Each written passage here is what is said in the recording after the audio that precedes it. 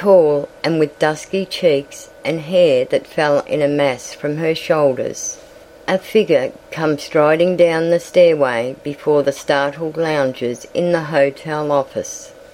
The figure would be silent, it would be swift and terrible. As a tigress whose cub had been threatened would she appear, coming out of the shadows, stealing noiselessly along and holding the long wicked scissors in her hand. With a little broken sob in her throat, Elizabeth Willard blew out the light that stood upon the table and stood weak and trembling in the darkness.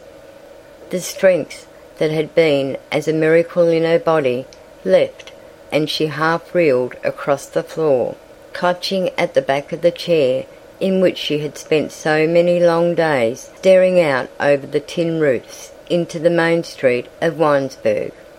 In the hallway there was the sound of footsteps, and George Willard came in at the door. Sitting in a chair beside his mother, he began to talk. "I'm going to get out of here," he said.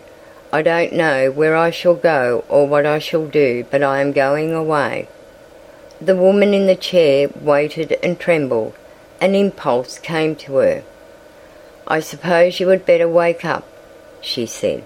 "You think that? You will go to the city and make money, eh? It will be better for you, you think, to be a businessman, to be brisk and smart and alive?" She waited and trembled. The son shook his head.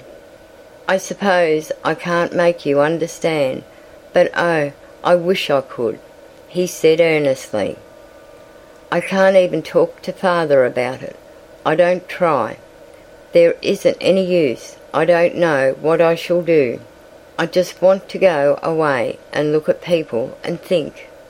Silence fell upon the room where the boy and woman sat together.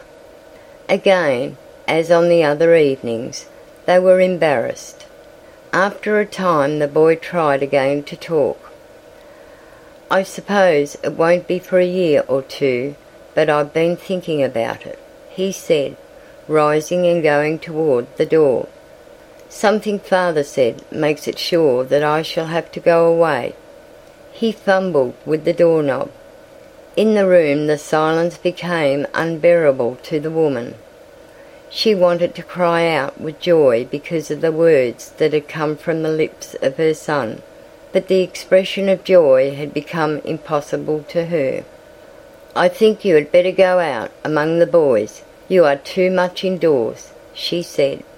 "I thought I would go for a little walk," replied the son, stepping awkwardly out of the room and closing the door.